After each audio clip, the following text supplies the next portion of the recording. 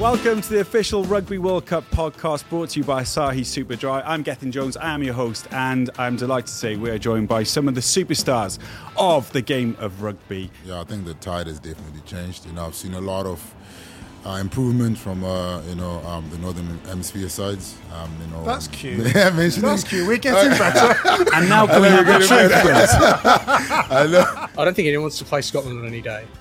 I think they're a team which can put 30 plus points against whoever they play. And my PMP just straight up said, I don't have anyone else. Man, I promise you could have heard a pin drop in that room. It just hit home. Like, this dude doesn't have anyone. I don't want to put words into your mouth, but did he offer a video, a DVD, some footage about taking us back into the history of South Africa and England? Because I remember going into the final, I think I actually made it into Chasing the Sun's documentary, where I'm sat there saying, England already have one hand on the trophy.